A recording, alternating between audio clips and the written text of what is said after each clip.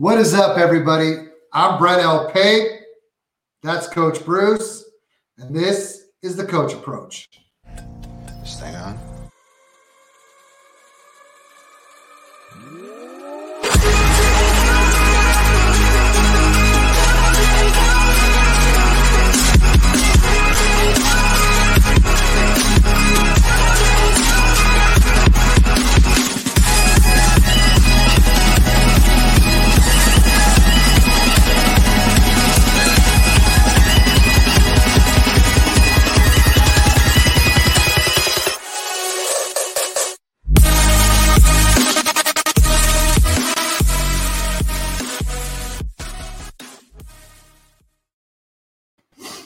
Coach Bruce, what's up, brother? How you doing, man? Man, just living the dream, man. Sitting here at home. I'm a little bit under the weather, so if I have a cough attack or something, I'll put myself on mute. But always super excited to jump on and do the podcast with you, man. There you go, man. How was your holidays? I know you had some COVID concerns or COVID issues last week that made you guys have to change your Thanksgiving plans. Everyone doing okay in your part of the world? Everyone's doing great. Yeah, we're supposed to go up to Prescott, where my mother-in-law lives, and visit her and her husband, and they both got COVID, but they're fine now. They're fully recovered now, but we ended up hosting at my house, and we have a blast when we host every year. It was just a last-minute scramble of like, holy crap. We found out, I think on Wednesday during the day, which is why we weren't able to do the show last week, and I'm like, bro, I'm scrambling right now to go to the grocery store, get everything we need. Hopefully they're not out, so we can have everybody over for Thanksgiving. But it turned out phenomenal. I mean, there's football on. You're drinking bourbon, having turkey and mashed potatoes and everything else that goes with it. So it's always good, man. How about you? How was yours? Ours was good. It was a little different in the sense that, we're at the age now where our children, and we have a shitload of them. And so we don't know who's going to be able to show up or whatever. So we pretty much just have an open door policy with our children that dinner always is going to be at 5. That way they can go to their other parents' house, come to ours afterwards. So we ended up having 5 of them here, and it was a good time. So it's always good when you get an opportunity to spend time with your family. Hey, let's be real, man. You've got a starting 5 for both teams, and then you've got someone coming off the bench on one of them. You got a 6th man, so you got 11 kids. Bro. So don't sell it short. Just say I got a lot of kids. You got 11 kids. That's a village. Yeah, it is. I don't know how you do it. They're pretty great, but so here we go. We're getting down to the nitty gritty. I know that we talked about it earlier, but have trade deadlines coming up in a lot of leagues, and it's getting down to the point of, and I don't know about you, but I'm pretty excited because I'm a little burnt out, and every week that we move forward is another week to draft season and things like that, but we do have some big-time fantasy football coming up here over the next few weeks. No, this is the fun time, and I think what's interesting about the NFL going from, a 17-week schedule to an 18-week schedule, 17 games, there's a lot of leagues that, the playoff weeks start in week 14 or week 15 because they're kind of thrown off if there's 3 rounds, and people are going, wait a minute, why are we starting in week 14? The season's going to end in week 16 when there's 2 weeks left. And so you have that conundrum as a commissioner, like, wow, do I change the rules in week 13 because there's still bye weeks? Like, how do you have the playoff start when week 13 and 14 are bye weeks? You could have your, Aaron Rodgers in week 13 out this week, and so it's funny seeing that shuffle. So the leagues that I'm in where that happened, the commissioners were great, and they just let everybody know, hey, look, obviously I didn't realize it was starting this week. It wouldn't make any sense to start it when there's bye weeks. So if everybody's okay, let's go ahead and start it in week 15 when all the bye weeks are done. And of course, everybody agreed to it. Anybody sitting on the outside looking in and a game back, they're loving it. They're like, all right, I got another chance to make the playoffs. So this is the fun time of the year for sure. And then injuries, it's been a crazy year between COVID and injuries and suspensions, man. It's been unbelievable. It has been. And the weird thing about it is that being in so many leagues like I am, and probably you are as well, I'm almost immune to it because any news that happens affects me negatively or positively every day. And so when something occurs to where, like I just traded for DeAndre Swift in 2 leagues, both dynasty. 1 league I gave up Justin Fields, a first rounder in 2024, and a third rounder in, I don't know, whatever league. But And then I ended up getting him and a couple other dudes. It doesn't matter. My point is that, we're at the nitty gritty, and then he's out. You almost become immune to injuries when you're in so many leagues because you just kind of expect it. You know what I miss is the probable tag, right? So a player used to be doubtful, used to be questionable, and then there was probable, which means, hey, he's getting in limited practices. Odds are he's probably going to play. Questionable now is a combination of doubtful, questionable, and probable. You don't know, and some of these are until it's a Monday Night Football game, right? You've got a key running back that might be out, like Aaron Jones. Let's say they would have played on Monday night last week. You didn't know he was playing until the day of. Well, if it's a Monday night game, who'd you have in your lineup? Did you gamble he was going to be able to play and have him in? Did you have a backup in? I mean, it's questionable is like the worst thing in football. Coaches, they want you to have to scout for as many different lineups as you possibly can. So it's all about throwing the other team off and saying, hey, is it Lamar Jackson or is it Brett Hundley? I don't know. Figure it out. Scout them both. We're not taking this line. So it's like gamesmanship. So as a fantasy player, you want to be like, hey, what about us? What about the fantasy guys that are relying on you guys to be, open and transparent with your communication? Like, they don't care about fantasy football, right? It's so funny. We were talking before the show, like we always do. And one of the things we talked about is how you and I were a little confused on the schedule for this week on who was supposed to be on. So I reached out to the guest that I thought we were supposed to be on, but I just looked. We may not have a guest at all this week because according to the message I sent him, he's on next week, December 8th. But hopefully, I was right. You were right. Yeah. Holy smokes! So we'll see if we get anyone to pop in. Even if we don't, we can talk football all day, all night long, all the time, especially from two former football coaches who spent a lot of time in the high school level. And I don't know about you, but high school football in California right now is down to the nitty gritty. Last week we have 14 divisions in the southern section, and there are sections that are our southern section that I've always coached in, and the one that I live in has over 600 schools. That's a state championship for a lot of teams or for a lot of states. But for us, they break it down to 14 divisions. So I was able to go see a local high school CIF championship last week, and it was a lot of fun. And I was fortunate enough to be able to coach in those when I was younger and won a couple. But how about you guys? How's Arizona high school football going? It's going really well. Matter of fact, Liberty, where I coach high school football out here, they won last week. They got it. So in Arizona, they do 6A, 5A, 4A. In some states do Division I, Division II. 6A is the biggest division. It's the biggest schools with the most athletes and the best programs. So we're in 6A, and 3 years ago, they started doing an open division. So they take the top 8 teams from 4A, 5A, and 6A and have a big boy tournament.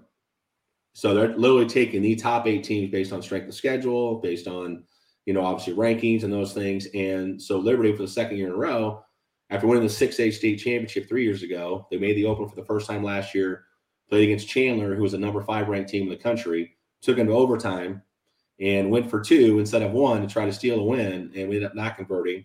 So we lost. Well, this year we have Chandler on our regular season schedule, lost. Last week was the start of the playoffs. We beat Basha, who was the number 3 seed. We were the number 6 seed, and we beat them. And now we play Chandler at Chandler, which is the number, I think, 15 ranked team in the country. And then if we win that game, we play Hamilton, who is now the number 10 ranked team in the country because they beat Chandler earlier in the year. So it's getting down to, we're playing nationally ranked teams out here in Arizona, which is a huge deal. They're playing teams from California and Florida and Georgia and and we're beating those teams, in some cases. So Arizona football is on the map a lot more than it used to be. It's pretty fun. I covered a high school football game for the first time in a long time a couple of weeks ago, and there's nothing better. You talk about the joy of the game, the pureness of what football should be out there. And yes, there's some who have aspirations to move on to the next level, but most players at the high school level are like I was, and that is that last night when you're a senior, you're never going to strap it up again. And to be able to see those kids lay it all on the line week in and week out, it's a hell of a lot of fun. And I miss it I miss the Friday nights of being a high school football coach. The other stuff I don't miss so much. But everything that goes along to a Friday night in high school football, not too many things that are better. Man, I miss it all. I miss the film. I miss scouting teams for the following week or 2 weeks out. I miss getting with the players in film room and watching the upcoming week's opponent and asking them to grade the defensive backs as a receiver coach. Like, hey, what do you see? Is it a zone turn? Is it a man turn? Where are the safeties at? Where are your apex players at? What do you see? What routes do you like? And getting them to think like a coach and having that translate to Friday night football. I miss all that. I miss the kids first and foremost, but I miss the lights and I miss AC/DC blaring when the Lions come out. Yes. I miss all that stuff, man. It's such a great sport, and those kids play for the love of the game. It's not about money. Yes, they're trying to get a D1 scholarship, but at that level, if you got 100 kids on your team, 98 of them probably aren't going to play college football. Correct. So they're playing for the passion and the love of the game, and there's something very, very cool about that. It really is. It really is. Speaking of which, and I know you, so we both have been at the high school level. We both had kids that have been recruited at a high level. This last week in the college football with the coaching changes, for me, having a Lincoln Riley go to USC is huge for Southern California high school football and football in general, because now kids hopefully are going to want to stay home. For too long, I've seen local athletes go across the country because the guys like whoever, Clay Helton or whatever, just didn't really excite them enough to stay home. So I know Southern California is pretty excited about the changes that have happened over the last week. Well, it's a game changer. You talk about hitting a home run, and people have talked about USC, whether it was College Football Game Day or Mark Sanchez, and all these other guys, Kirk Herbstreit, and those guys that talk about it's such a neat thing to see a guy like Lincoln Riley. You go, is he ever going to win it in Oklahoma? The defense have never been up to speed to play against an SEC team and really compete for a national title, but they've come close. They have a great regular season. If they get in the college football playoff, they tend to get beat up pretty good. So now you have him go to USC, where now everybody wants to go to LA. It's the mecca, the media mecca. That New York, but New York's not exactly a football deal. It's more of a basketball place. But you have, I think it's great for the game, and I think it's great for USC. As an ASU fan, I'm like, crap, here we go. USC's gonna be great for the next 10 years. What he's gonna be able to do to recruit. There's already rumors about Caleb Williams going to follow him. OU players enter the transfer portal.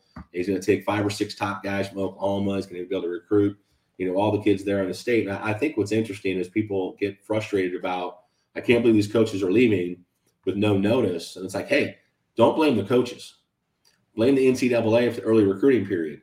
Because if you don't make that choice to hire your coach and say, hey, we need you here yesterday, there's 7 or 8 kids you might lose based on the current coaching staff versus who you're bringing in. What up-and-coming quarterback doesn't want to go play for a Lincoln Riley at USC and how talented he can recruit and how he develops quarterbacks? Kyler Murray and Jalen Hurts and Baker Mayfield. And, he's a quarterback whisperer. He develops quarterbacks. He runs a great offense. You guys put up numbers, and they're in the Heisman race. Like, how do you not, if you play quarterback or you play a skill position, or how do you not want to go play at USC? You absolutely want to play. Already, and I'm not. I am not a Devy guy. I'm in a Devy league, but I don't follow this stuff. I follow people who do. And when I say that, Malachi Nelson from Southern California, he is going to be.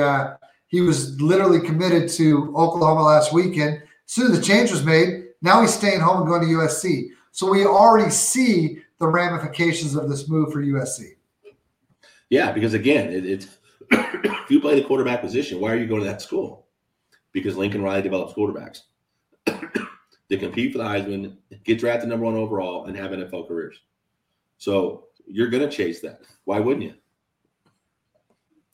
No, I agree. It's just to be, and it's weird is because my presence on Twitter, anything I tweet is literally with no background information other than tea leaves or whatever. And so throughout the whole season this year, after USC made a coaching change, I'd heard from a lot of high school coaches that I talked to on a regular basis that there was talk that with the struggles in Seattle, Pete Carroll was going to come home to kind of right the ship and so forth. And so I tweeted a lot that Pete Carroll is not out of the question of returning back to USC. But being a USC fan, I'd much rather have Lincoln Riley. I'd much rather have a 38-year-old coach who's already done what he's done and has the ability to go into someone's home and bring a player like a Spencer Rattler or bring a player like a Malachi Nelson we just talked about and get him into the program. So I know me and many other Southern California fans are pretty excited about the hire. Yeah, and same thing for Brian Kelly going to LSU. Again, they decided to move on from Ed Orgeron. Thank you for the national championship. This team isn't going in the right direction. We feel like we can do better. We want to compete, for the national championship year in and year out. They go out to get a guy like Brian Kelly. There's nothing more Brian Kelly has to prove at Notre Dame. He's taken Notre Dame as far as he can. At the end of the day, you're limited on who you can recruit. You're having to recruit people to go to Indiana in the cold. As much as I love Notre Dame and I love the gold helmets and I love the tradition, like guys that don't make grades or guys that, aren't academically there or don't want to go play in the cold aren't going to go to Notre Dame. He's taking Notre Dame as far as he's going to take him. So now he's going to go to LSU. Now he's going to say, I can play the Georgias and the Alabamas with similar players that I can recruit that didn't qualify to play at Notre Dame. So I love the move for Brian Kelly. And what sucks is, what happens later in the evening, he's got to send a text to all of his players because the story gets out. And that's the downside. And I think, look, we coached at a high level in high school, which, look, that's not D1. It's not college football. It's not the NFL. It's not that big of a deal.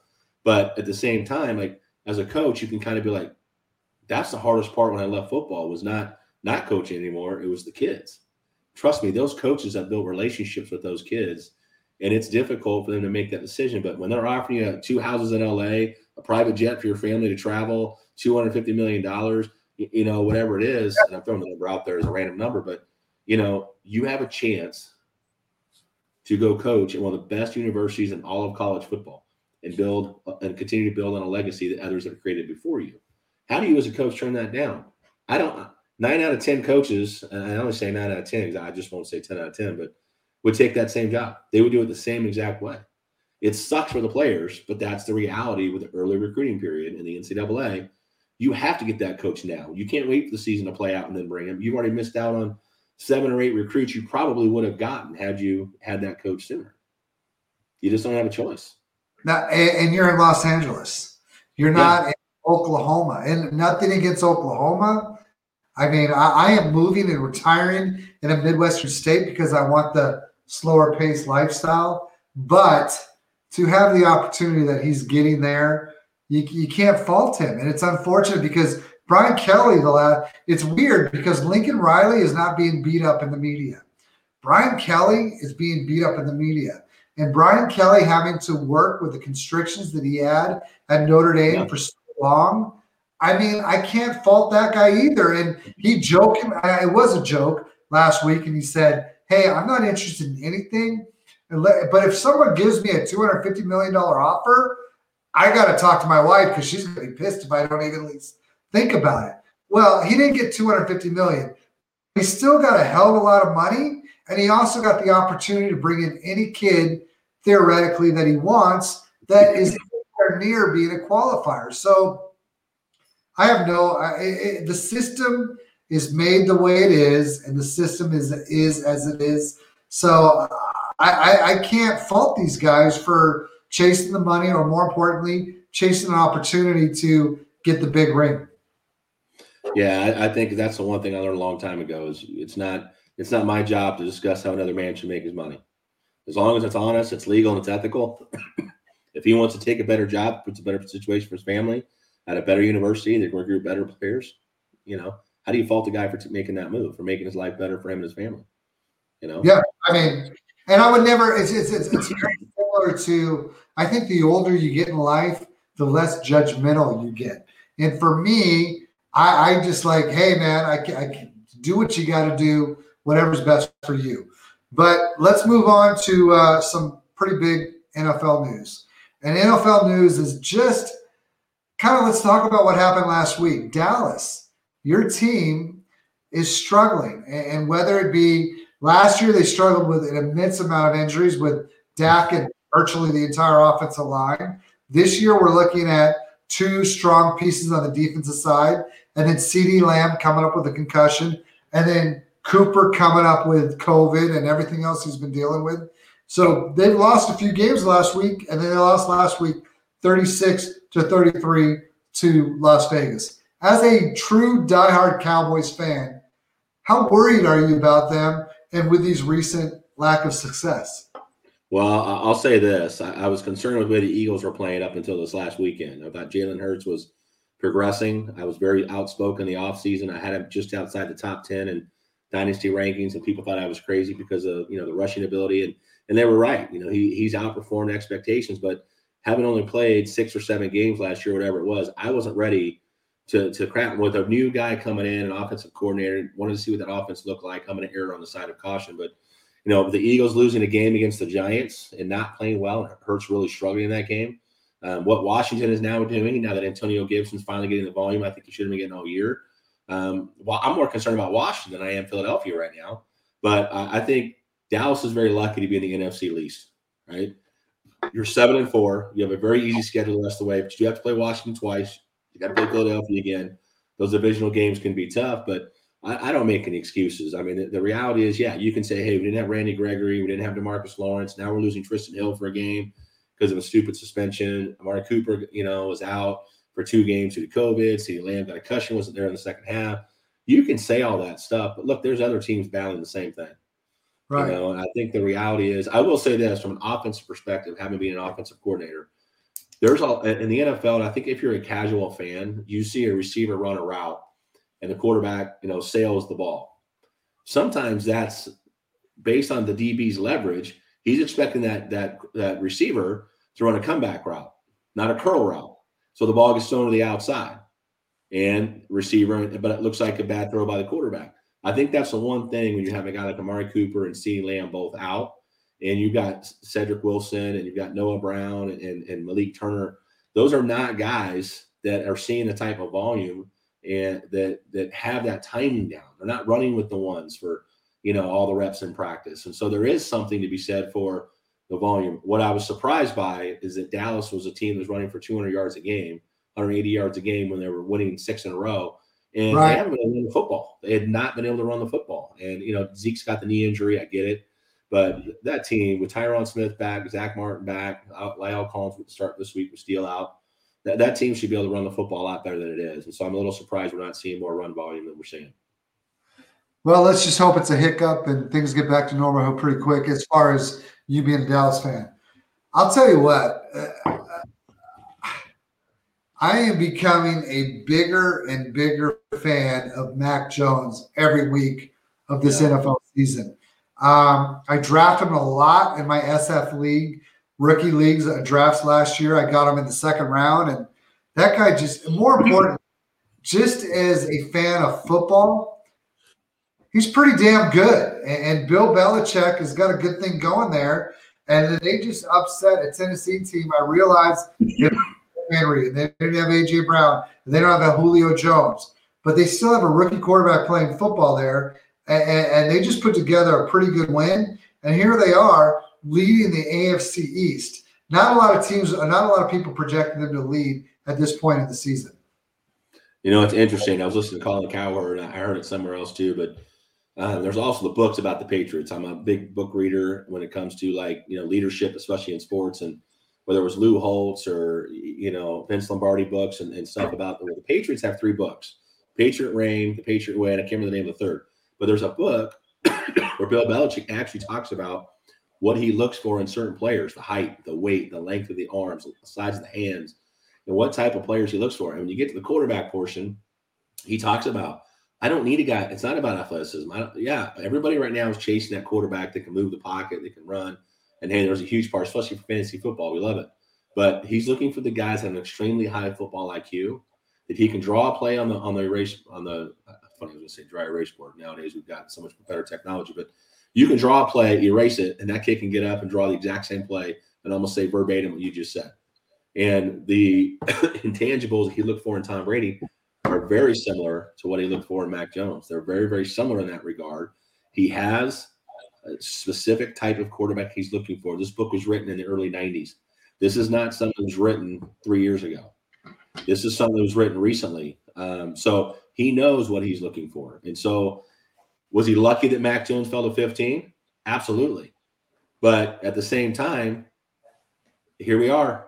They get guys back from opted out on the defensive side of the ball. They can flip field position. They're one of the top defenses in the NFL. They're good on special teams. They don't make mistakes. It's another quarterback, high football IQ, doesn't turn the ball over, can make all the throws you need him to make. It's like, you don't want to rush say Tom Brady 2.0. Like, look, that's way too much. Sure. There are some similarities in terms of rookie year, although one was a first-round draft pick, one was a 6th-round draft pick. But when you look at intangibles and the reasons why they drafted Tom Brady, what he did his last 2 years at Michigan, there's some similarities.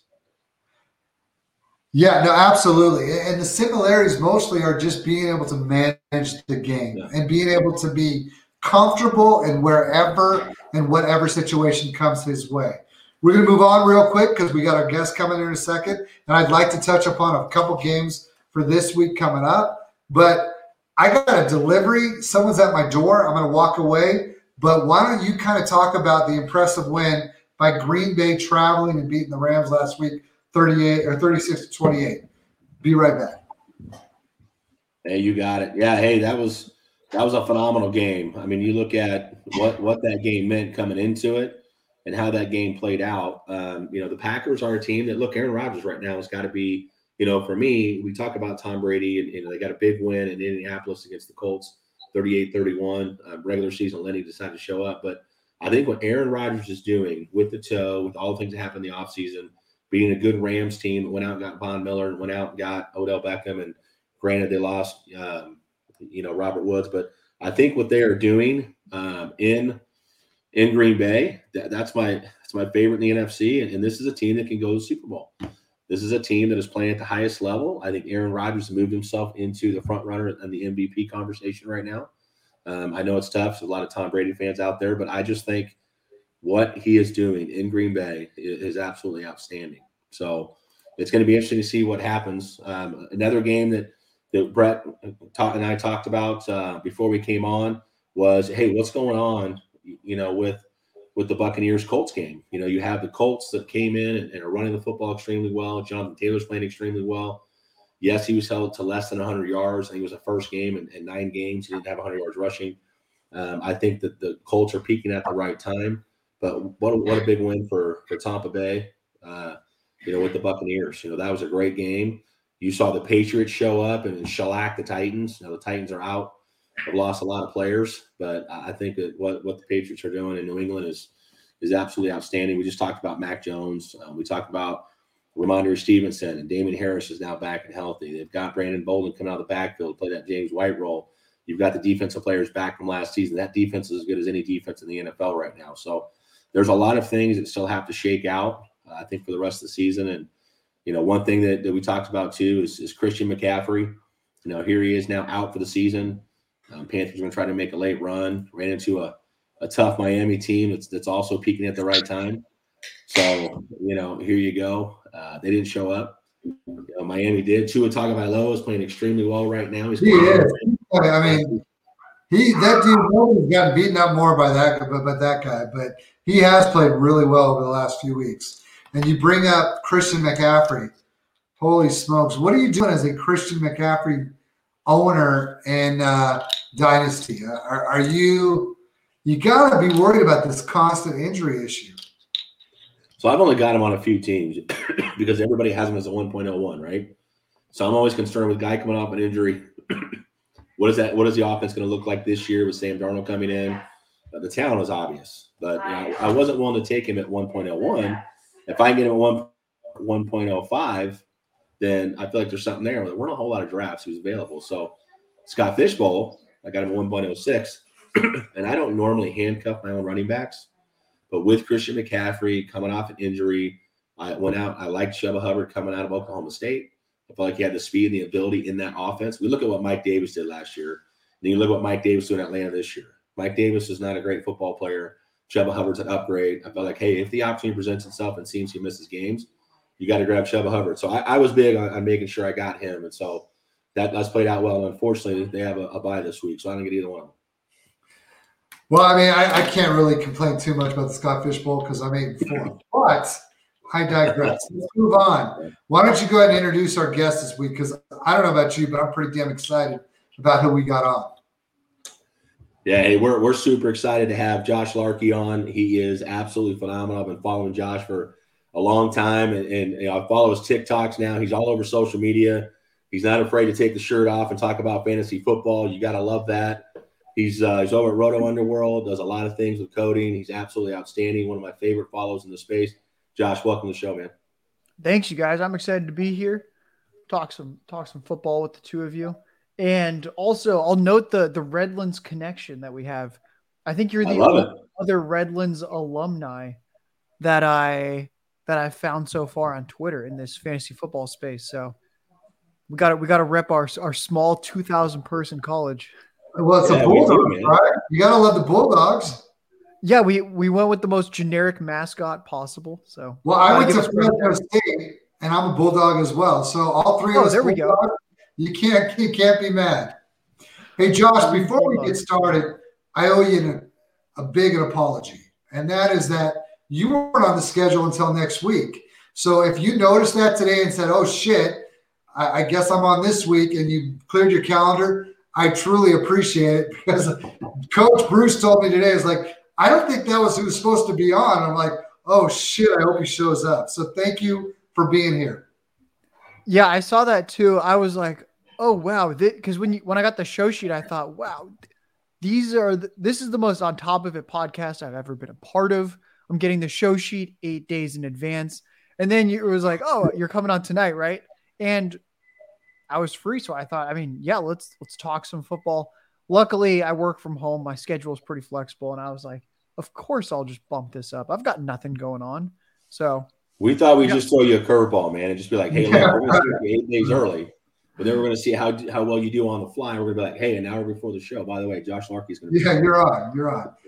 Hey, so let's just jump into it. And Coach Bruce and I always talk about how we're not analysts. We're not you. We're not anybody we bring on here. And with that being said, what we are is consumers of information that people like you put out there. And Player Profiler is one of the best.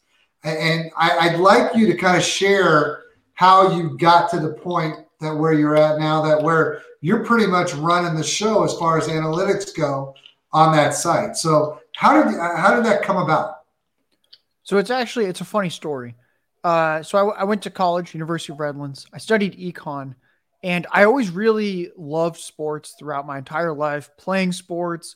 I loved collecting baseball cards as a kid. I just like sports numbers. And it was junior year of college. I did a project where I looked at Major League Baseball and the economy and the big 2007 to 2009 recession. Did a little bit of really, really basic stats analysis for it, and I was just hooked. And the 10-page paper for that class turned into a 50-page honors thesis, and I just couldn't get enough of writing about something involving sports in a data-driven way. And when I was trying to look at these quote-unquote sports analytics jobs, I realized that I didn't really know how to code, and that was actually really important to really break into the industry in kind of a, like, it's been done before. This is a real path to do it kind of way, because the way that I thought I was going to be able to do it, where I was like, oh, hey, I can just stare at some Excel numbers, you should hire me. I was going to be getting out-competed by someone who had been coding for 3, 4, 5 years. So I went to UT Austin. I got a master's there in business analytics after college.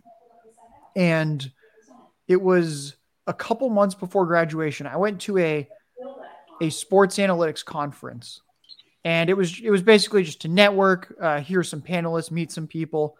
And I'm chronically late to everything. I showed up late to the football analytics panel. I had to sit in the back of the room. And I'm this sweaty grad school student in my really nice outfit, which I didn't like wearing. And the guy next to me, he is in just the most casual clothes. He's on his computer. He looks like he's doing something important. I sit down next to him. It ends up being Matt Kelly, who runs Player Profiler and who started it 8 years ago. Okay. And on the football analytics panel was Teddy Bruschi and some stats people. And Bruschi said something that was just like, it was out of left field for an analytics conference. And Matt and I hadn't really talked much. And Matt just turns to me in the back of the room quietly and he goes, Teddy Bruschi is a real dumbass, isn't he? And it took me by surprise. I chuckled. We started up a conversation and he found out that I was in grad school, wanted to make a little money. I started doing some coding work for him in the site. And this was back in the beginning of 2018. And I had 2 different jobs in the baseball industry before this, but always stayed in contact with Matt, was always doing work for him. And then when I was actually COVID furloughed from a business analytics role with the Padres baseball team, turns out if you're doing attendance projections and you project no attendance due to COVID for the 2020 season, you get fired because there's no use for you. So So I reached out to Matt and was like, hey, I have a lot more free time. I can do even more work. And then just slowly kind of the 2 of us sort of built a full-time role where I've taken over pretty much all of the stats operations for the site and a lot of the back-end stats and generating those. So it's been a ton of fun. So that's kind of the ultimate long-winded, but also like concise version of how I'm ultimately the director of analytics for a fantasy football website. Yeah, that site is outstanding. I think it's one of the first sites I use is Player Profiler, and what you guys do in putting that site together is phenomenal. Especially you start getting into rookie grading and you start getting into the scores, the combine, and all the other tools you have on that site. But how long have you been into fantasy football as a player? So that's actually a great question. Very, very short. I started playing fantasy football in grad school. Okay. I've been a football fan my whole life, and I just was always afraid that fantasy would make me enjoy the game less. So I said, I'm not going to play fantasy football because I love rooting for players I like. I like rooting for my San Diego Chargers. Why would I ever want to jeopardize that enjoyment with fantasy football? So I was always hyper aware of all the numbers. I did my own football research totally for fun, nothing fantasy related. And then started playing in grad school. And just kind of snowballed from there. I actually think my lack of fantasy football experience kind of helps differentiate my work. So there's the obvious drawbacks, which is that I have less playing experience if I've only been doing it for like 4.5 years. Sure. But I think one of the pros is that I came in with just sort of this blank slate, open mind, and that I've kind of been shaped in large part by my own research and by the work done before me from other people at sites like Player Profiler. So it's been kind of cool to come from this baseball analytics background where baseball is so incredibly advanced with analytics to football where it's just the Wild West in that, I mean, you still have coaches where it's 4th and 1 and they're 30 yards from scoring and they go for the 50-yard field goal, or they even punt sometimes. Yeah. So like football is just, you would never see this type of stuff in baseball. Like this type of just clearly the wrong decision being made analytically. So I think that's one of the fun parts about football. And it's such an interesting challenge because in baseball, like nothing I was doing was all that innovative. It's like, oh, you're just working for the team. You're doing what every other team does. But with football, almost every project that I do is new and unique in some fashion. And I think that that's really exciting and that it kind of helps that I don't have this incredibly rigorous background of 10 to 20 years playing where I'm very set and this is how I'm supposed to play. So it's been kind of interesting on the fly developing strategies in that sense. I like that because you're very similar to the people you're reaching. You know what I mean? I mean, because most people that are going to Player Profile aren't on Twitter. Most people are just going there to get a quick look and try and get ready for a draft or whatever it may be. And I bring that up only in the sense that because you're kind of, you're going off of what works for you, it seems to, kind of make more sense for us who haven't been doing it very long either. One of the things that I really wanted to ask you is that when you talk about developing new strategies this summer, holy smokes, Josh, being a Twitter guy who's on there all day long, the number of conversations regarding your pieces about stacking and best ball and so forth, it got pretty heated. And tell us about why you think stacking a quarterback with somebody else and best ball and all that whole research you did, Why is that the best way to go? So just if someone hears the word stack and is like, what is a stack? Stacking is essentially you want your quarterback and one of your receivers, tight ends to be on the same team. So for example, Josh Allen and Stephon Diggs, if they are both on your fantasy roster, that's a stack because they're both on the Buffalo Bills. And what from my research, and actually we'll just start theoretically. So I think theoretically why stacking makes sense is that it's a really good way to limit how many different things you need to get correct in your analysis because you're chasing correlated outcomes season long and week to week. And the idea behind that is that yes, you may be able in your fantasy draft to say in round 5, I want this guy. In round 6, I want this guy. In round 7, I want this guy. And that's fine. We're going to have some hits. We're going to have some misses. But we're actually better in many ways at projecting which offense we think will be good. So at the start of this season, I mean, it's not breaking news or anything, but I think we all kind of thought the Buccaneers, the Bills, that these would be really good offenses and that there would likely be multiple fantasy relevant players from that offense. So one thing in best ball where you don't set a roster each week and whatever team you drafted, the highest scoring players at each position each week give you points is I would love taking Josh Allen in the 4th round. And then in rounds 10 and 11, back to back, taking Cole Beasley and Emmanuel Sanders with the idea being, I don't know which guy's going to get the yards each week, but I think the Bills are going to be a good offense. There's probably going to be some 20 fantasy point weeks from both of these guys. Why not take both? I already have Josh Allen. And that way, Josh Allen has a big game. One or both of Beasley and Sanders probably have a decent game. One of them probably caught a long touchdown as well. Now I have at least 2 players in my lineup. And the way to think about it, another way would be, let's say that I take Keenan Allen in the 3rd round of a draft. The 7th round comes along, and I know that a lot of people will say, oh, I took Keenan Allen. I don't want to take Justin Herbert in the 7th round. That's too much risk with the Chargers. I already have Allen. Why would I take Herbert? And that their idea is that they're minimizing risk by taking only one Charger, which, yes, you're minimizing risk. But if you think about every fantasy football league, the payouts are top heavy. The glory of winning is via winning. If you get 4th place out of 12 teams, you're not getting high fives. No one's like, oh, you had a really strong fantasy season getting 4th place out of 12. You want to get 1st or 2nd place. That's where the money is. That's where the glory is. And you just feel better about your team when you're in 1st or 2nd. Sure. Yeah. So it's not really a minimizing risk equation. You should be thinking about it as if I have a good team, I want to hit a home run.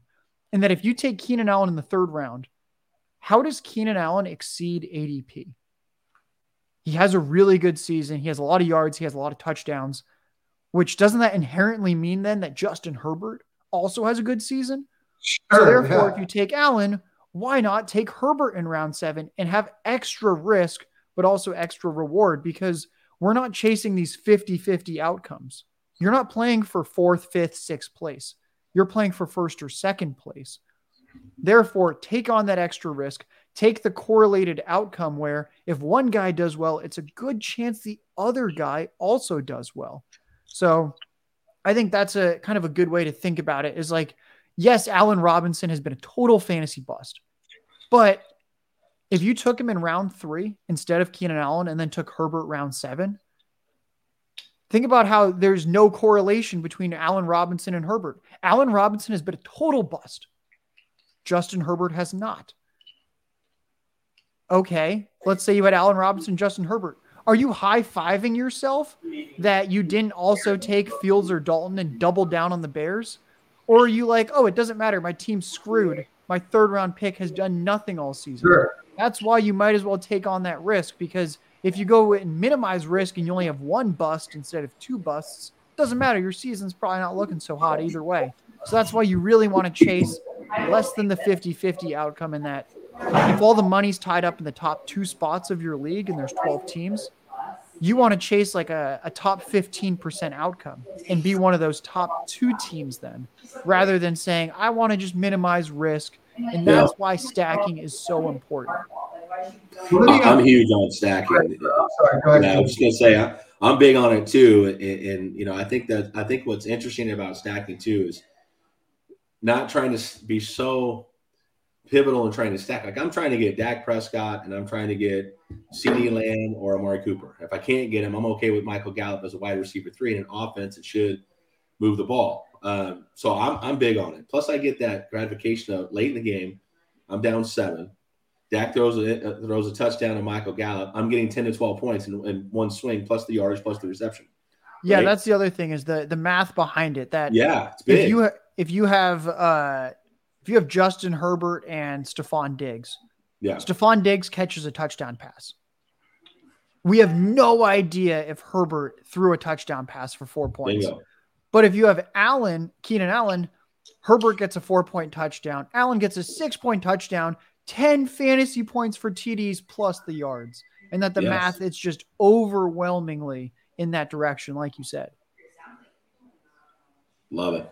Yeah, I do too. And the funny thing is that what I like about Coach and I is that we don't claim to know anything. And so with that being said, with Player Profiler, I joined all of that stuff last year. And one of the questions I have is if I'm looking at, like, let's just say a Kenny, what profile number do you think is most important for me to look at? Is it the 40-yard dash?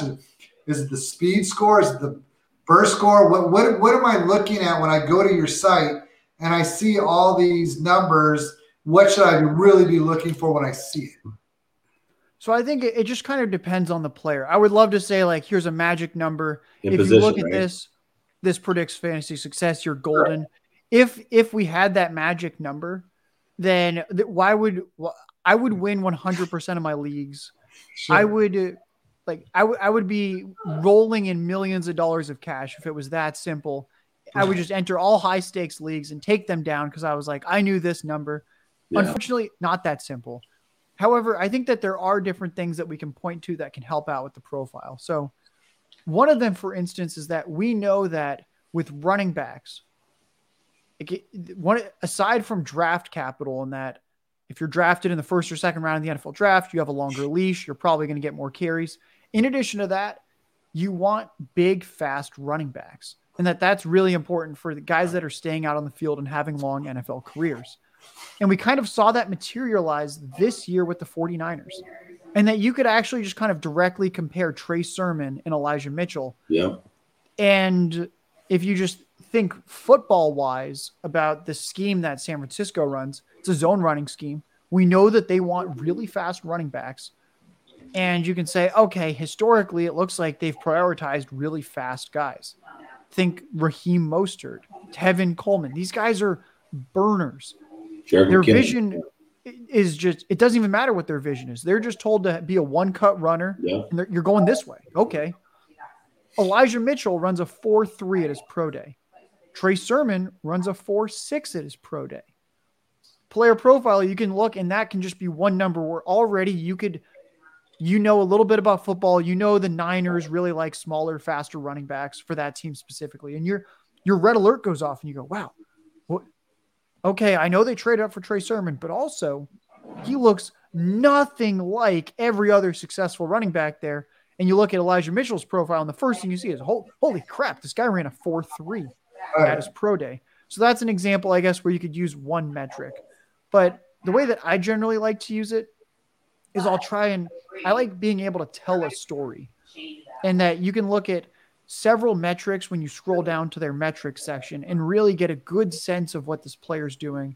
Or if you flip from the metrics to the game log section in that area of the profile, you can get a really good idea of how a player's doing. So I have David Montgomery pulled up because I was doing some research on him earlier. If I scroll down on his player profiler page, and let's just say that I'm looking at Montgomery and I go, what, is he a bell cow? Is he? I know he's not the most explosive runner. He's not the sexiest player in fantasy football. He had the good stretch last year, but Khalil Herbert was really good, right? Right. Is Montgomery doing well?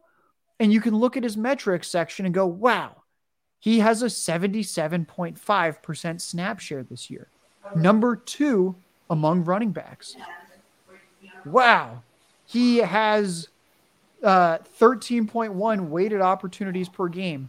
And then you can start looking at other running backs and go, wow, weighted opportunities is basically just trying to translate carries and targets into fantasy points. And you go, wow, that's actually, that's kind of good. He has 21 red zone touches, 3 per game. I want a running back who's getting 3 red zone touches a game. And that's what you can kind of do is look at these stats. And for example, if I looked and it's like David Montgomery has a 46% snap share. All right, he's not a bell cow. Maybe Khalil Herbert's bleeding into his work. So that's kind of how I like to look at it. Is I'll try and look at 3, 4, 5 metrics, and that usually you can tell a pretty good story from any 4 or 5. And that if my story was trying to be Montgomery sucks, he's not a bell cow, we don't want him in fantasy, it'd be really hard to justify that if I see that he has the number 2 snap share per game and a 77.1% running back team opportunity share, number 5 in the NFL per game. Wow, Montgomery's a workhorse. It's not the best offense, but we know at least in this offense, Montgomery is getting pretty much every touch. Man, you bring up so many great points, man. That was so good. There's so many ways to go with it because we can talk about Elijah Mitchell versus Trey Sermon, draft capital versus metrics that fit the system. And that's kind of what coach approach is about. When Brett and I talk, it's like bringing real football to fantasy football, right? Like you can look at draft capital. You can also look at the metrics and the player and the system he came from and say, who is a better scheme fit? But the reality was you could get Elijah Mitchell at much better value based on ADP, and he's a better athlete that's a little bit quicker. So if you're ahead of the curve on that, hopefully you already knew Elijah Mitchell was a better fit, and you went that route, waited while everybody else was drafting Trey Sermon a little bit earlier.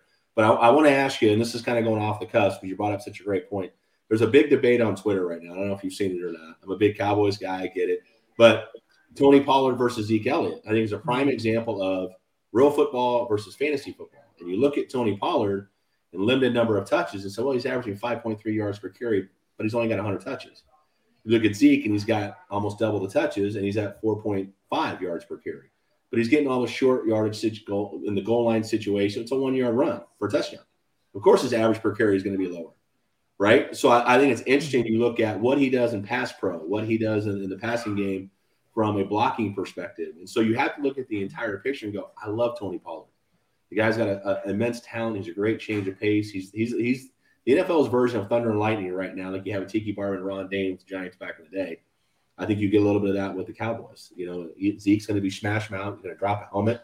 He's going to carry you for 3, whereas Pollard's going to be the guy that's going to get to the outside, take one cut, and be going for 60. Where are you at with that? Because I think that's such a great debate on Twitter because it's volume versus metrics. Well, Pollard's a better athlete. He's quicker. He's faster. But Zeke Elliott's the guy that gets the volume, right? Zeke's going to have another year of 50-plus receptions, and he's getting the goal line carry, which translates to touchdown. Yeah, so on this debate. Mm-hmm.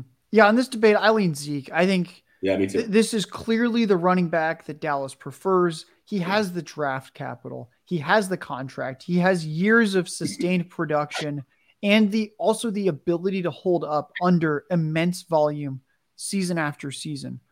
And yes, Tony Pollard has been so efficient, but like you said, it's a lot easier to be efficient on fewer touches. And that one thing that you see with almost every running back is the more touches they get, the less efficient they get. Yeah. One of my favorites is Justin Jackson.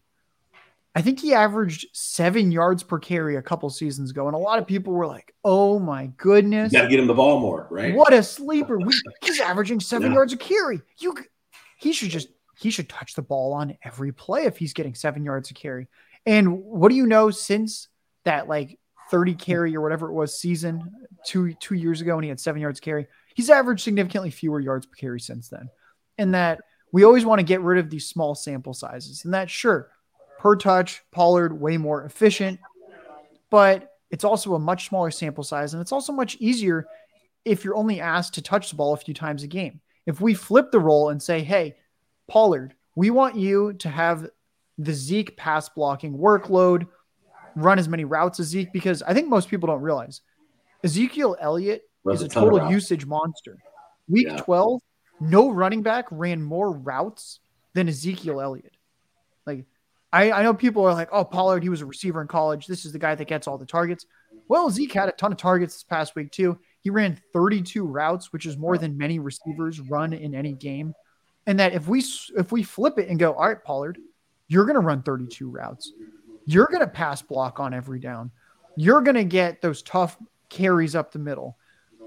I like to think Pollard would be significantly less efficient than he is now, and that if you gave 100%. Zeke a change of pace role, Zeke would be so efficient.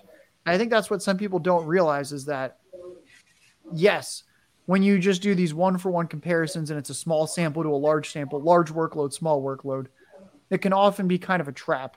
And it's just like with some of these like field stretcher receivers. I think that's another one I see it with. That's a great one. Yeah. Oh my goodness. Have you seen his yards per target? This guy's an animal. He's averaging 12 yards per target. You should just target him on every single play. And it's like, well, the reason he's averaging 12 yards per target is he's actually god awful at getting open. Yeah. He just happens to be fast. So the only time he's targeted is like, yeah, no shit. He's open 30 yards down the field and they chucked a bomb to him. Of course, per target, he's going to be efficient.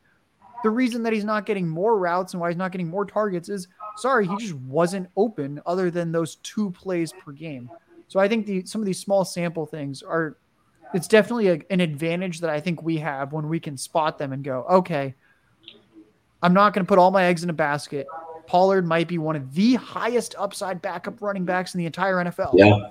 But any given week, Ezekiel Elliott will probably score more fantasy points. I mean, all of it's a guessing game. And we go to people like you so we don't have to guess as much. And I bring that up because a guy that I was really high on I have a lot of teams that have him on my team. And one of your podcasts, I think it might have been one of your first ones this season, was on Laviska Shenault. And I listened to it not because – I listened to it because it was yours. But the first thing that I noticed in listening to it is you tell a hell of a story. You're very – I mean, I was sucked in right from the start. The second reason why I listened to it is because he's someone I was high on a long time. And you bring up all the factors on why you thought he was going to be great. What are you doing now when it hasn't quite been there? Do you blame it on, the fact that Trevor Lawrence is a rookie? How do you evaluate your process when a Laviska isn't doing exactly what Laviska should have been or what many people thought he would do? So with Shenault, part of why I was really high on him was we just don't see a lot of players like him. And with how physically talented he is, I knew that this is the type of player that can have this just ridiculous ceiling. If we think back to like a Demaryius Thomas, I made that comparison a few times where I said Demaryius Thomas was never the best route runner. He was just bigger than everyone that covered him. Yeah. He was a monster after the catch, and he was really fast. And if you get the ball in this guy's hands and then he learns receiver on the fly at a higher level in the NFL, he can be an elite fantasy asset without needing that polish. Same with DK Metcalf. No one would say that DK Metcalf is the most polished receiver out there. In fact, they said everything different prior to the draft. Correct. And I was a big Laviska guy too, and I still think there's an opportunity for him. I still feel like he's not being used properly. I think he's a guy that can take direct snaps and wildcat. I think he's a guy who can run screen game. He's a guy that can, be that guy that gets open in space and can create some run after catch. So from an offensive coordinator perspective, it's so frustrating to watch them play and feel like, especially with Travis Etienne went down. I thought, now this is a great opportunity now for Shenault to really be that guy that gets some running back carries, gets to play in some wildcat, and gets to be that guy. But man, they just don't use him like that. Yeah, I think the issue with Shenault, which has been more exposed this year, I didn't realize as a rookie he was mostly a slot guy. Yeah. This year, for some reason, they've really tried to have him. They've really tried to force this. You need to be an outside receiver in this offense, and that's clearly not who he is. When I look at the stats that we have, when we look at him versus man coverage compared to zone, this is not a receiver that's winning it versus man coverage. He's not separating in that. Yes, maybe he could do okay on some contested catches because he's so big and athletic. But at the end of the day, it's a rookie quarterback, and still, like, he's a receiver. You're supposed to be open. And that I can say all I want, like, oh, he's huge, just give him the contested catch. I'm sure if he makes it, he can break off a long run after the catch. But at the end of the day, he has to get open. he really struggles to get open against man coverage. He needs to be playing in the slot more. But also there is a flaw with Chenault, which I don't know if I was overlooking that too much over summer or if it just we didn't have enough data really. There were a lot of factors going on, but with Chenault, one thing I talked about was that the reason I liked him was that after the 2021 season, he was either going to be a top 10 dynasty receiver or outside the top 50 receivers in dynasty. And that's the type of profile I like where, yes, it's high risk, but it's also high reward. In this case, it looks like a miss. I do have some type of hope for next year when Lawrence is no longer a rookie. Hopefully he can be a full-time slot receiver and they can get other weapons in this offense because, I mean, Marvin Jones and Laviska Shenault this is a hard to watch offense when that's the weaponry with a bad offensive line and Trevor Lawrence and it's just terrible offensive play calling and usage. I noted it in a Twitter thread I was working on tonight. Carlos Hyde ran more routes than James Robinson this past week. Why is Carlos Hyde getting the pass down work? That makes absolutely no sense. There's been a lot of boneheaded decisions, just like let's put Agnew in the slot and have Laviska out wide. But I do think with Shenault, the concern is that he's more one-dimensional than you ideally like in a receiver that you can help build an offense around. I think there's still hope if you put him in the big slot role and just let him feast against linebackers and some of these slot corners, but it's unfortunate. I thought there was potential before the season that he could win on the outside potentially. It looks like that's just not going to happen. Not this year, maybe future years, but I think the ceiling has definitely come down for him. And I'm not just totally out on him for next year and in Dynasty, but some of the luster has worn off now that we know more about him with more NFL data. We know he can't win against man. We know that Jacksonville clearly doesn't always think that he's an every snap receiver. So there are concerns there. And why, like, ultimately one of my biggest like misses for fantasy would be touting Shenault in the 7th, 8th, 9th round of drafts, where at that point you want to lock in a flex play. And that if you took Shenault, he's not a flex play. He's either on waivers or on your bench. So definitely a miss for this season. With that being said, you talk about misses. And one of the things that I have become more aware of is the process. And I'll give you an example. I made a bunch of trades in the offseason for Cam Akers. I felt like what we saw last year, and I felt like people that I trust who were also very high end on him. I mean, you can't predict that he's going to tear his freaking Achilles 3 weeks before the season. But my point is that if you have a process, you go through it, a miss like Laviska, I mean, you just got to take it as it is and move on, right? Yeah, I'll give you an example actually of a miss that I had preseason where I should have been better. Because I think the Visca one, I'll probably end up doing that again with this type of profile. The guy where I go, wow, he's young. And come end of 2021, he's either a top 10 dynasty receiver or he's outside the top 50. There's no in between. Looks like he's headed for the outside the top 50 scenario. An example of a miss where I probably should have seen it coming was, I mean, I'm the stack guy. I love stacking. I was obsessed with the Buccaneers offense. Tom Brady was the non-mobile quarterback I targeted in all my drafts. Obsessed with Brady. And I don't have much Evans or Godwin on my fantasy teams. Because I went, you know what? Antonio Brown and Gronk are just the most screaming value in drafts. You have to scoop them up, which ended up being true. Antonio Brown is the number 5 receiver per game in PPR this year. And you could get him in the 9th round. And he's the wide receiver 5 per game. Smash. Gronk. It's like the tight end 2 per game or something. If you throw out the game where he had back spasms after 2 snaps. Gronk, absolute smash for late round tight end. I crushed those picks. But then I look up and I go, wow, Evans and Godwin are top 12 in PPR, both top 12 in PPR points for this season. Yes, it took the Antonio Brown injury. However, even when Brown was healthy, they were both producing.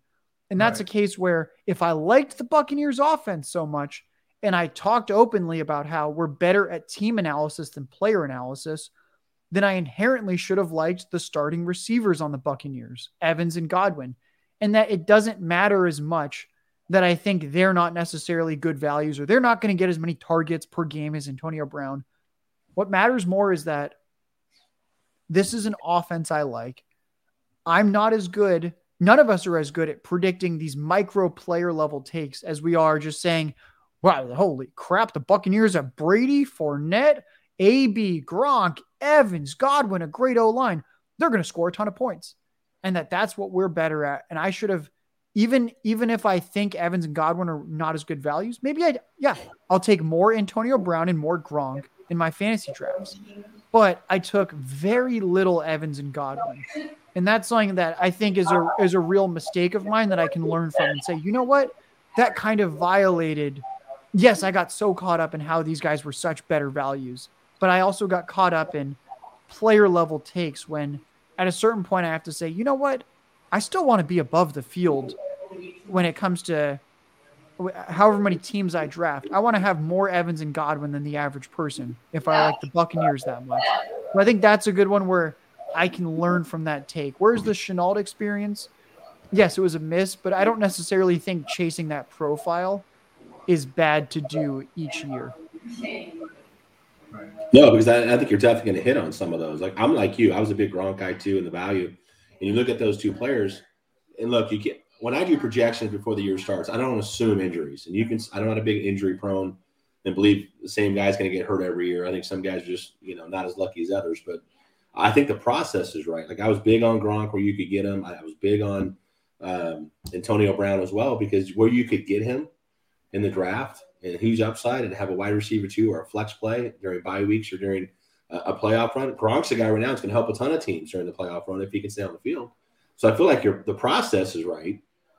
But I love the fact that you say, yeah, the process is good. It makes sense because the value and the ROI you can get if those guys stay healthy for a full season.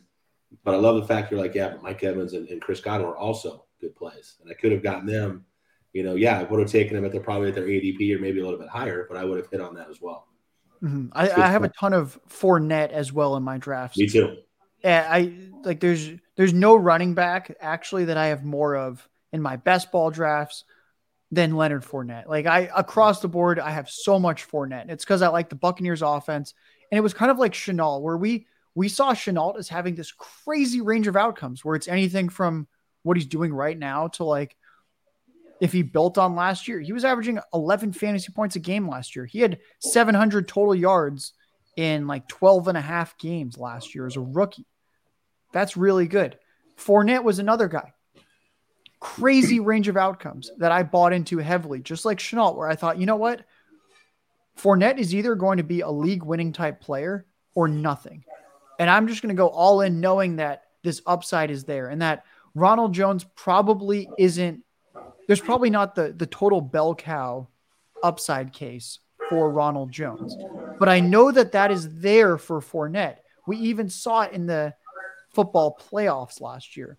So I think that's kind of the idea of like hyper targeting the guys that you think have this crazy range of outcomes where ultimately you churn so much of your fantasy roster each year.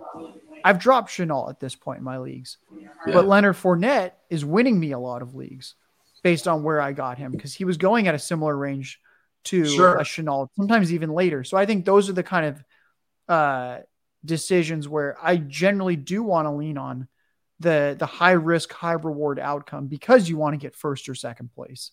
And that sometimes the uncomfortable pick who has a terrible floor, like Fournette's floor was what Ronald Jones has been this year. Like Ronald Jones has been terrible. Fournette could have been that. Like I can't claim to say like I knew Fournette would be the total workhorse, but when that's in the guy's range of outcomes and we've seen it before, I have to factor that in. Well, let's move on. And one of my favorite aspects, and I don't know why, I feel like Twitter and the fantasy community is pretty big. And with that comes a league like the Fish Bowl. And I feel like you guys were the only league or the only site that really kind of got out and wanted to help Scott Fishbowl contestants. And your rankings, I'll tell you what, I'm 8-4 in the Scott Fishbowl. I'm not a redraft guy. I'm a dynasty guy. But I did nothing but go straight off of your rankings. I even sent you my team right afterwards. Said, hey, look, all I did is go straight off it. What do you think? It was a good team. Obviously, neither one of us knew Cam Akers was going to go out right away. But irrelevant to that, I'm 8-4, and that was a hell of a great tool. And I think you know your audience, and you went after it, and that was a great tool for us. So thank you for that. I'm glad. I took Akers too. Took him in the 3rd round. I was like, oh my God, total bell cow. You get half a point for a first down. This guy's in an elite offense. Yeah. He's gonna smash. Took him in the 3rd round. I'm also 8-4, so no Akers. Been fighting that uphill battle. I have Antonio Brown and Gronk on my team, so they haven't had very many contributing weeks, but I think ultimately the strategy of trying to lock in some strong quarterback play and then going off of that and just trying to find like those micro edges in our rankings compared to what other people were likely drafting off of. I do think it led to success. I have Jamar Chase, someone I was very high on compared to consensus. So I think that ultimately our rankings probably helped people overall, even if some of them, like the two of us, took Cam Akers several weeks before he misses the season, which you can't see that coming. No, you can't. A couple more things before we let you go, because it's a little longer than we usually go, but I want to hit you right. It's not often we actually get to talk to you. And one of the questions I want to know is that everyone talks about being ahead of the industry or being ahead of what people are doing to make themselves successful in the game. Do you see anything? Because analytics, I mean, it was all about film study. It was all about trying to find the great guy who looks like Tarzan but doesn't play like Jane. So with that being said, do you see things coming in the future that are going to change the game even more than what we've seen with them? I think that the future is still just with data-driven approaches and using analytics. And I actually really like film. I think sometimes people think, oh, you're an analytics guy, you must hate the film community. No, I actually think it's really valuable. But I think that the strength of the film community is individual player analysis, and that it's not necessarily the most efficient way to spend your time purely for fantasy, but I think it's very helpful per player. And that I think I had an idea that I made a Twitter thread about this last year, and I was like, what if the film community kind of came together and all tried to put together different highlight clips and put these together for different players, and that if everyone kind of worked together harmoniously, that would kind of do what analytics is doing, where analytics is, I can take a data set of hundreds of players and very quickly figure out who I think's good, who I think's bad, and the probabilities of success. And I'm going to do fairly well with that. However, if I weave in what the film community is telling me about certain players, then I can make little small adjustments to my rankings and my process and improve upon it. So I still think that analytics is probably the future and the best way overall to innovate, just because it's a little bit faster. If you think about if you watch film, you actually have to watch the film. If you're watching, say that you watch Trevor Lawrence in college, you watch 300 pass attempts. That's going to take you quite a while, several hours at least, to watch 300 pass attempts and take some notes. I can just look at his college QBR, his college yards per attempt, what age he was with this production, and I can already start to generate some assumptions and have an idea of how good Trevor Lawrence likely is at the NFL level. So that's why I think that analytics is still kind of the future of the quick innovation, the quick innovation, but why I also think film is still really important, because a lot of these micro adjustments are through film. And the reason that I knew that Elijah Mitchell's speed was important was because of the film community and the people who look at the Shanahan scheme. If I had never talked to anyone in my life and watched a Niners game, the last thing I would think is, wow, look at this zone running scheme. That would have never crossed my mind. But because of the film community and the people that are grinding the tape and understanding how Shanahan runs his running back offense through how the running backs in that offense operate, I can then go, okay, I think the data point that links the successful running backs is 40 time. Elijah Mitchell looks like a better fit than Sermon. So that's why I think that generally the faster innovations seem to come with analytics, but that doesn't necessarily mean that I'm like gung-ho about we need no more film, purely analytics, because then I would have missed on Mitchell potentially. And I might have been too caught up in, well, Mitchell can't succeed. He's only 200 pounds. Trey Sermon's 220 pounds. Most successful NFL running backs are 220. And then I would have paid attention to the wrong data point potentially. But thanks to the film community, I paid attention to the correct data point and said, oh, you guys are all saying Shanahan wants these fast running backs for the zone scheme. Cool. Here's Elijah Mitchell. The stats say he's the better fit. I don't know, Josh. I'll tell you this. It's people like me that come to people like you to try and be better at the game. So one of the things that really I like about you is that any tweet, anything that I've reached out to, you've never had a problem responding. And so I thank you for it. You're great for the community. And that Twitter community can be so combustible at times, as you know. There's been a few times where you and have engaged in people getting mad about this, that, or that. But I know for me, being a consumer of the game, being a consumer of the information, I appreciate the work that you do. And thank you for the opportunity that you give us people to kind of engage with us and help us along this path. So thank you so much. And can't thank you enough for coming on the show. Thanks for having me. Yeah. I don't want to act like I'm some like holy Twitter person that does everything right. I've engaged in my fair share of pettiness on Twitter throughout the past year and a half that I've been very active. But what I try and do is, just like with my work, I try and iterate and get better. And I get in pretty much no Twitter feuds now. I realize that that's a waste of time. It doesn't make anybody better. Right. Even if I feel so strongly this way versus another way, if the other person feels so strongly this way and that it seems like neither of us are willing to budge, we should probably just leave it at that because neither of us are going to budge. So that's something that I've tried to get better at. And then in terms of helping others, I think that's really important, is that it seems like with any industry where money's involved, people very often seem to trend towards like, I want the money for myself. And I actually think it's really interesting that I've kind of carved out this role for myself where I make enough money to live the middle-class lifestyle, and I do it through helping others. And that it's not like, oh, I'm making a living wage through profiting off of other people, and that I'm actually paid a good amount of money for my role to educate others. And I think that's kind of unique. And I think it's cool that it's possible in this industry to get paid to help others rather than feeling like the only way, because I know a lot of other people out there kind of reframe it as, if I want to make money in this industry, I have to make sure not to reveal anything. I can't let anyone learn what I know. So I beat them in fantasy.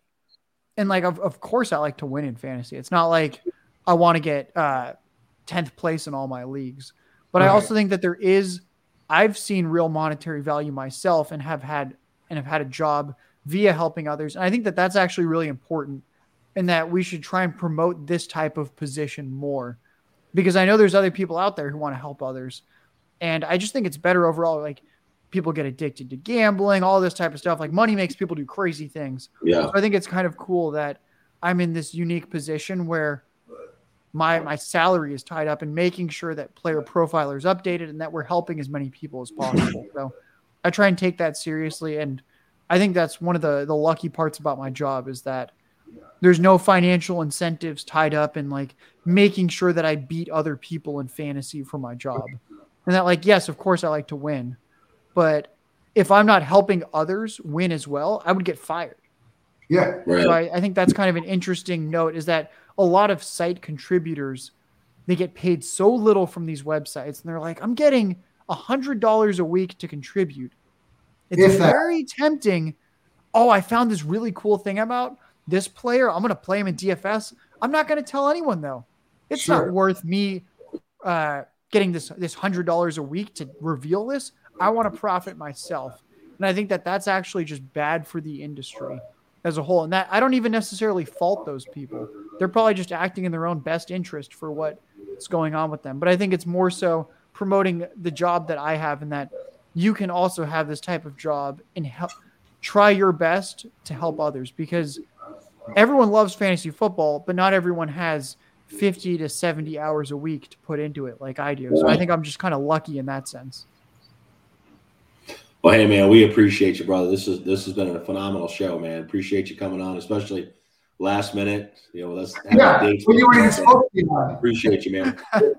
It wasn't last minute. It was a week early minute. No, it was good. I had the full day preparation. I got the show sheet on Tuesday, and I was like, this is the most prepared podcast. Usually I get it 2 days beforehand. What is going on? Yeah. And then this morning I was like, just keep telling people going on. Yeah, right. Tell them we know what the hell we're doing.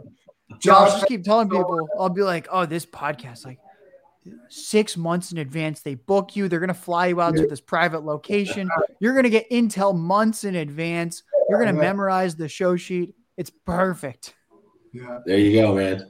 Thank you so much, Josh. We appreciate it. And I look forward to, reaching out to you in the future. Hey, go Bulldogs. There we go. Go Bulldogs. We can all agree. Yeah. Brett, Bruce, thank you so much. All right. See you guys all next week.